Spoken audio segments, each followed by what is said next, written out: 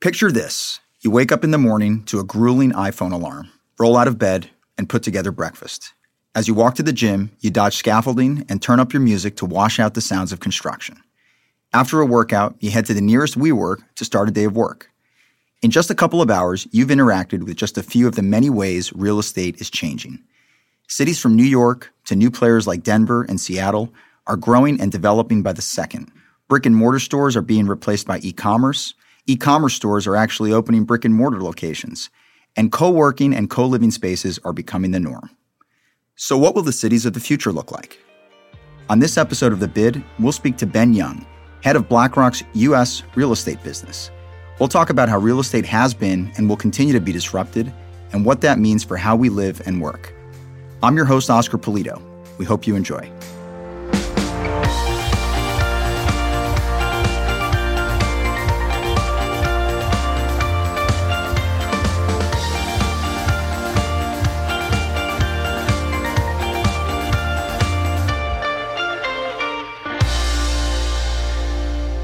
Ben, thank you so much for joining us today on The Bid. Thank you for having me, Oscar. Happy to be here. So let's start with the basics on real estate. I'm thinking about a personal residence when I say the word or the term real estate, but it's really much more than that, I think. It is, and it's a very good question. When we're talking about real estate, what we're really talking about is the building blocks of society, actually.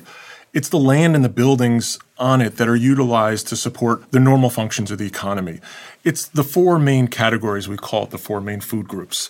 And the types of commercial real estate are office, apartment, retail, and industrial. Together, these sectors actually account for trillions of dollars in U.S. property value, with millions of people employed in the investment and management of these properties.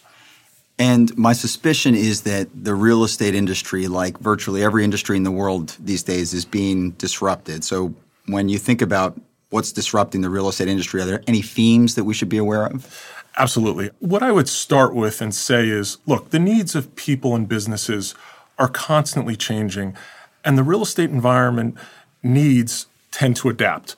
But most changes are gradual, right? Adding dog walks to apartment buildings or moving heaters away from the base building office walls to increase window height, but there are also major long-term disruptions to real estate. I think the first that comes to mind to myself and probably everyone else is e-commerce. E-commerce is the main disruptor, but you can't forget about a couple of more, and those are the sharing economy and 5G. So start with e-commerce, because you're right. I probably have an Amazon package at home that I have to pick up. So I'm guessing that's sort of where you're headed with this. Exactly. We're all aware of how easy it is to order something from Amazon, as you just noted, and how the internet has made price discovery as simple as a few clicks on your cell phone or your iPhone. But what's interesting is consumers prioritize speed and convenience when shopping. 39% of consumers rank speed as the largest factor when choosing purchases online, versus 23% actually say price was the determining factor. So this makes e-commerce competitive actually with traditional stores, allowing online sales growth to be actually quite rapid.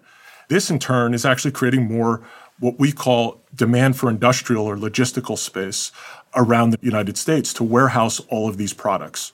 Consumers are quickly being accustomed to ordering things and arriving really quickly, right? My daughter thinks if it's not arriving there in 2 hours, there's a problem. Oh, for sure. We absolutely all need next day delivery. So what are the demands on space that are required in order to be able to fulfill what your daughter wants?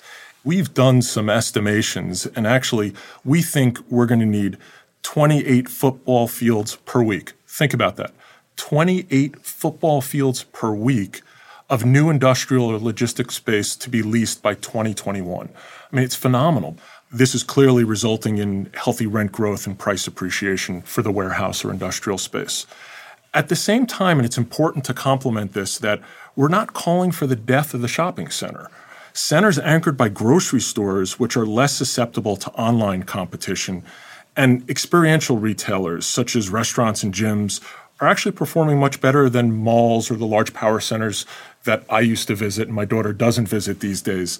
My daughter constantly reminds me that, Dad, you can't get your hair or nails done over the internet. So there is a place for retail, and the business models are a bit more defensive in this e-commerce economy. But one last component, which is really interesting and puts a twist on retail, there's a new demand coming from an unlikely place. And I'm going to come back to e-commerce. E-commerce companies are actually looking for storefronts. Companies such as Bonobos, Warby Parker, and even Amazon have opened up retail locations. So the goal is not just to have more store sales, but to improve their customer loyalty and then in turn drive more online sales. So you've done a nice job covering e-commerce. Now let's go to the sharing economy, which you touched on earlier. And this is a relatively new term, really, when we think about it. I was reading that by the year 2021, it's estimated that 86.5 million Americans, it's almost a third of our population, will be using the sharing economy. So what are we talking about exactly when we use that term? The disruption of the sharing economy is absolutely happening in real estate. I would call this thing a unit, or as I would coin it, it's a unitization of everything. And what do I mean by that? Think back to Apple, what they did and how they utilized technology. They figured out how to sell a single song from an album. It was revolutionary to break down the whole into its parts and meet consumer demands, and even charge a premium on this unit basis. Today, there are 35,000 flexible workplaces in the world. WeWork alone now accounts, believe it or not, to be the largest private leaseholder in markets like New York, Boston, and Washington, D.C. And these flexible workspaces have broken down an office lease into these smaller units. In other words, you can rent an office space for a week, a day, or even hours. That was unheard of before. And the consumer, again, as I said, is willing to pay a premium for this individual unit to have that flexibility and experience, not unlike that individual song from Apple. But the office market is not the only space being disrupted by this sharing economy. There are companies that provide shared conference room space.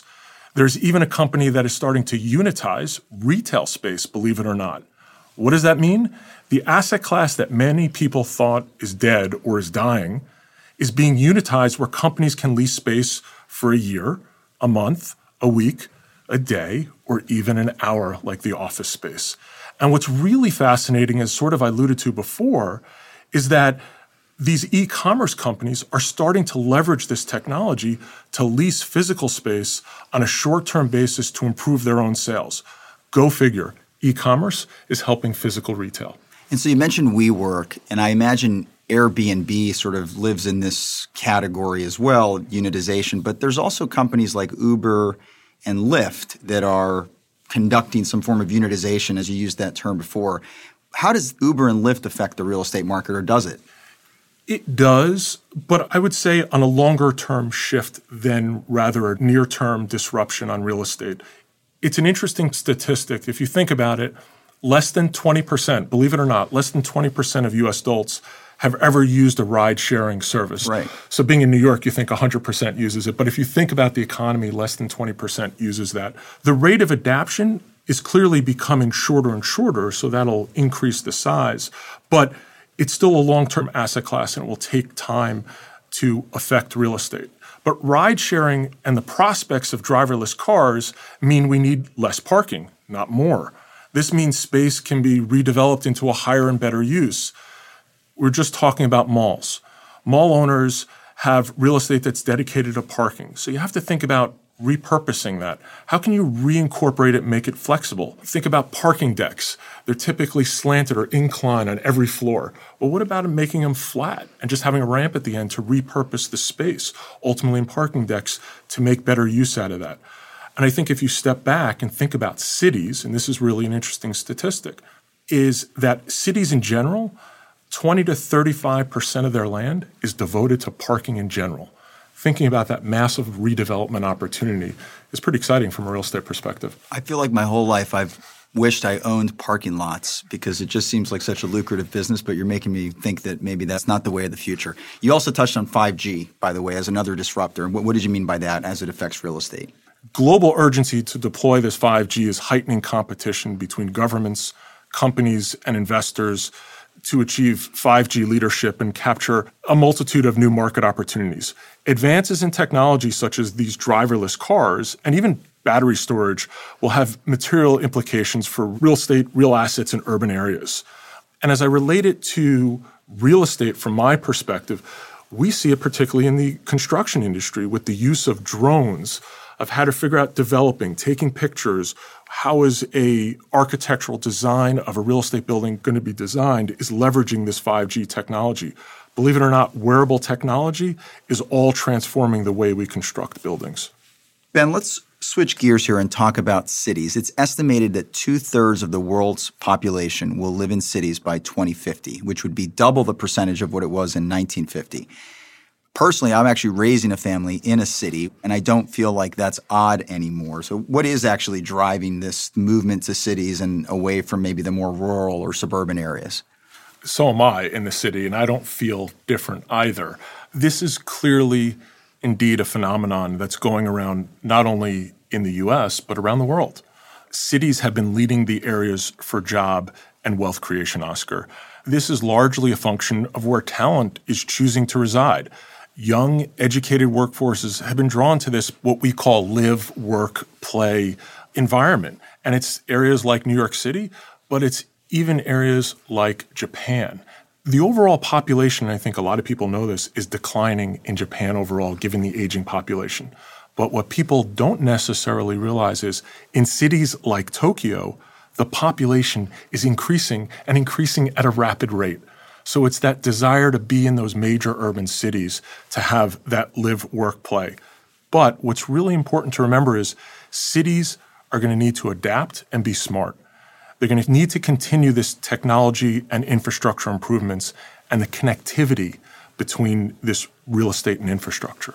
In cities, therefore, the landscape is changing. You and I both work in New York, and anybody who's visited New York recently will not have missed the Hudson Yards project on the west side of Manhattan, where there was previously, I think, just barren land, and now it's sort of a city within a city. So do you see more of these like micro cities developing in the likes of New York and maybe Tokyo? No doubt, Oscar, no doubt. Hudson Yards is an example of a creative economic development. If you think about it, Hudson Yards is essentially being built on newfound land in Manhattan. They basically are placing large plates above rail yards that park many of the trains we use on a daily basis in the city. But the developers have been able to build on top of this. And what they're really creating, to your point, is this micro city within a city. We've seen even a similar development in Boston. You think about the build out of the Seaport area and that Seaport district from an area of older industrial sites to one of new offices, retail, and apartments. And speaking of apartments, recently in New York, there was some legislation that came across about rent affordability. And this has implications both for people who are looking to rent, but then also implications for the landlord. So talk to us a little bit about what that legislation was and your view on it, and are we going to see more of this in other parts of the world? No doubt. And it's an interesting question, Oscar, as you talked about it from both an owner and a renter perspective. Home ownership in many markets has declined for the last decade. I mean, this has happened for a couple of reasons: delayed family formation, high student debt. I'm facing that now with my daughter going off to college, so I'm living and breathing that, and job growth occurring at higher rates in urban areas that I just talked about. So a key measure that we actually follow to understand how all these factors interplay with apartment demand is what we call rent affordability. Simply, a rent can only rise so high until the trade-off between home purchase with a mortgage makes more sense. But in most markets, we see a favorable backdrop for apartment investors and renters. High tenant demand, rising incomes, but as mentioned, rent levels attractive relative to the cost of home ownership. Now in New York, to your specific question, it really has come into play. There was legislation passed, I believe, on June 14th, and what it was called was Housing Stability and Tenant Protection. And the bill passed key reforms that really put much more stronger controls in place for rent-stabilized or rent-controlled multifamily units and makes that deregulation from an owner's perspective, whether it be for high-income earners or improvements made to the unit, uncertain, right? So it looks like more rent-stabilized units will stay there for longer. And it has affected, Oscar, over 1 million units in New York City. And look, while we expect there might be some modest hits to value from an owner's perspective, we don't expect market distress from the landlord's perspective because many are well capitalized and low leverage. But demographically, the emergence of the millennial generation in the workforce has been a large driver of multifamily demand. And these millennials, highly educated with the jobs that we talked about, commanding strong incomes, are choosing to work in the cities. Housing costs are high, but they're able to afford it. They're delaying it because of the student debt. They're delaying family formation. So the demand for these rents in these big cities are continuing. So it's meeting both landlord and renter demand. I was going to ask about millennials, and they seem to be less interested in owning a home as opposed to prior generations. Is that a permanent trend, or will the millennials, when they're turning 40, 45, as opposed to the ages they're at now, will we see the home ownership rates increase? It's an important cohort to talk about, but I'm also going to mention other cohorts because we need to put this in perspective. It's interesting to see the decisions made by what we call Gen Y, which is the millennials. I'm actually a Gen X, can't believe it, but I am. And what the millennials are doing, they definitely show a preference for this live, work, play. No doubt about it. But it's also important to understand where they came from, Oscar. If you think about their growth, they grew up in one of the great economic boom times of their generation when they grew up under their parents and off to college and now. But on the other hand, I think about my daughter's generation, which is now going to be called the Gen Z. She's 18 years old, and she grew up in families that experienced the Great Recession, right? So think about putting that generation in that perspective. How are they going to view real estate and life given that backdrop? Will they be more conservative? Will they think about the silent generation before the baby boomers and how they reacted to the economy? It's all very interesting. Do I have the answer of how they're going to affect real estate? No. But I'm absolutely confident about one thing. They're going to embrace technology and it'll be a critical part of their lives. It seems like the younger generations also care a lot about sustainability. We talk about ESG, or environmental, social, and governance considerations. So how does that affect real estate? I've seen buildings that say they're green buildings. Is that sort of the way to think about it, or is there more to it? Yes, a bit. I'm glad you said that because they're literally not green. But right. They're involved in this, what we call environmental, social, and governance, or ESG. And I think what's important to note is, look, real estate provides essential services and tangible benefits to society. But at the same time, as we talked about, they're physical structures occupying space in the communities that they serve. So naturally, they're going to have an impact on the needs of society through this environmental and economic impact. The best thing I would say, and to give you a description, is let me give you an example. We own a 1.8 million square foot building in the Port of LA or the Port of Los Angeles.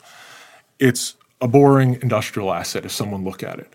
But what was really exciting, given our intertwining with our real assets and our infrastructure, we were able to look at the real estate value and say, how do we create value, not just as an owner, but for the community and the employees around? And long story short, what we were able to do was to connect with one of the largest solar panel developers in the city of Los Angeles. And we leased out our roof to the solar panel developer, and they installed over 50 acres of solar panels.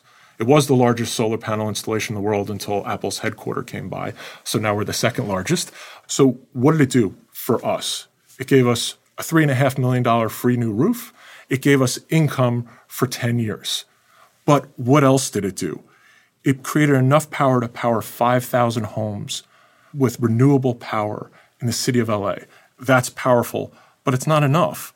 That renewable power mitigated 500,000 tons of what we call GHG, or greenhouse gas emissions.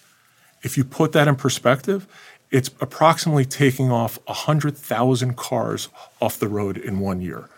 Just as importantly, the rooftop was also installed by U.S. veterans who are now skilled in solar panel installation.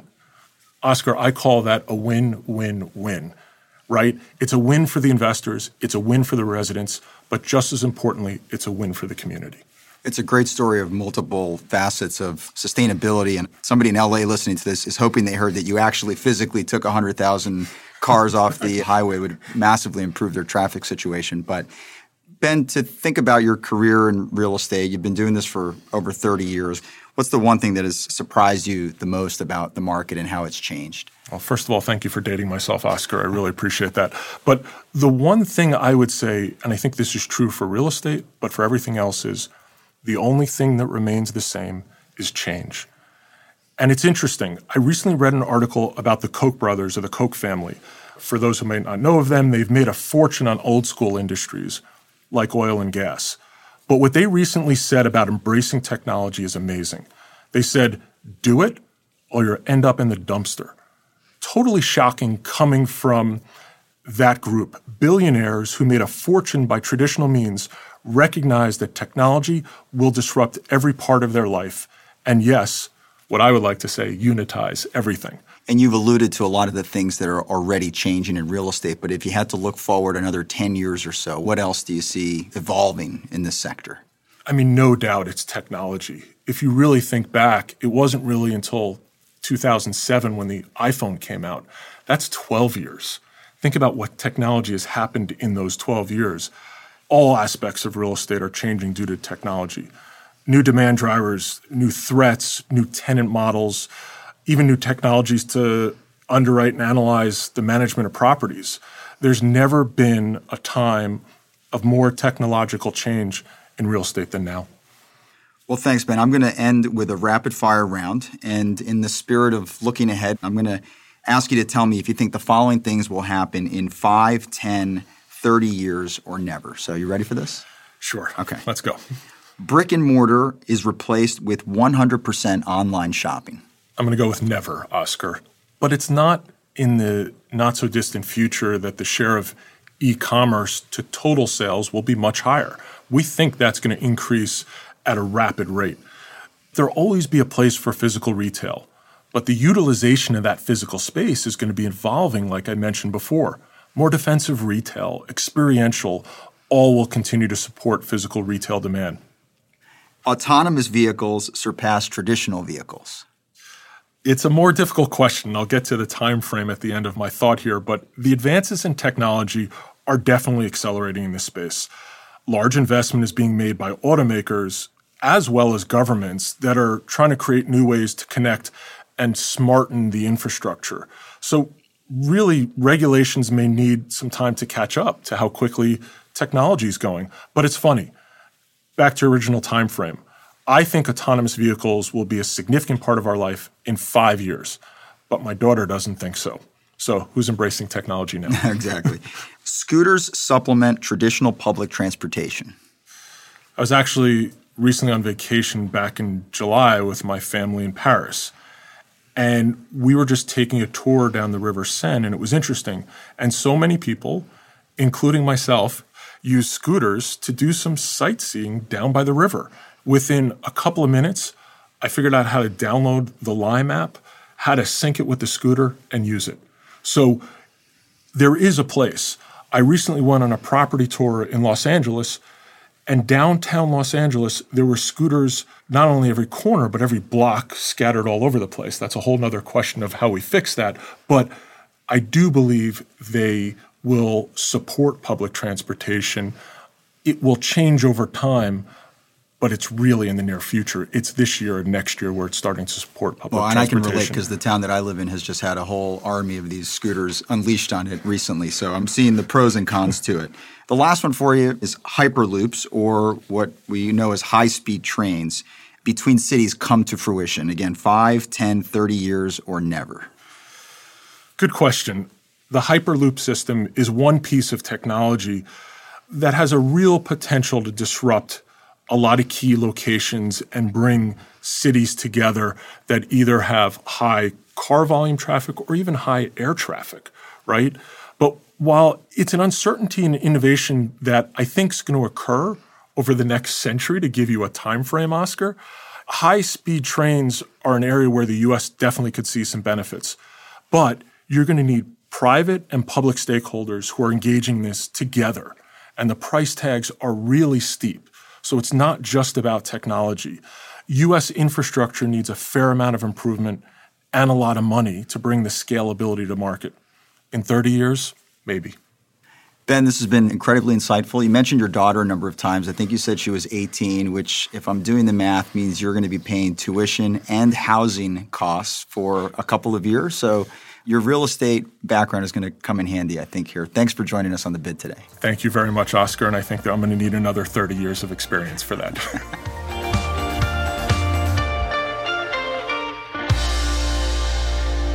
This material is for informational purposes and is prepared by BlackRock, is not intended to be relied upon as a forecast, research, or investment advice, and is not a recommendation, offer, or solicitation to buy or sell any securities or to adopt any investment strategy. The opinions expressed are as of the date of publication and are subject to change.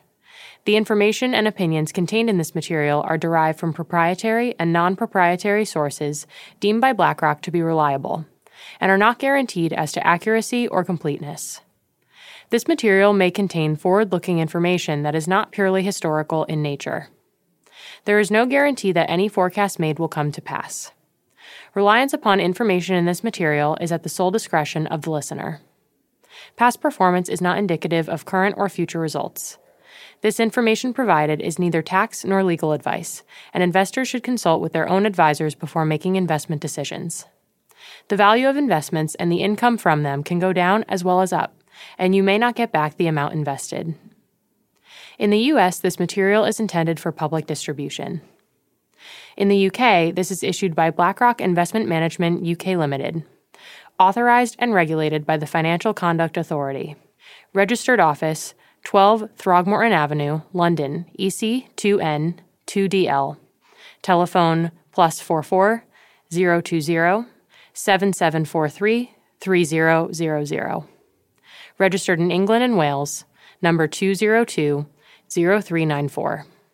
For your protection, telephone calls are usually recorded. BlackRock is a trading name of BlackRock Investment Management UK Limited. In Singapore, this is issued by BlackRock Singapore Limited, co-registration number 2000101443N. In Hong Kong, this material is issued by BlackRock Asset Management North Asia Limited and has not been reviewed by the Securities and Futures Commission of Hong Kong.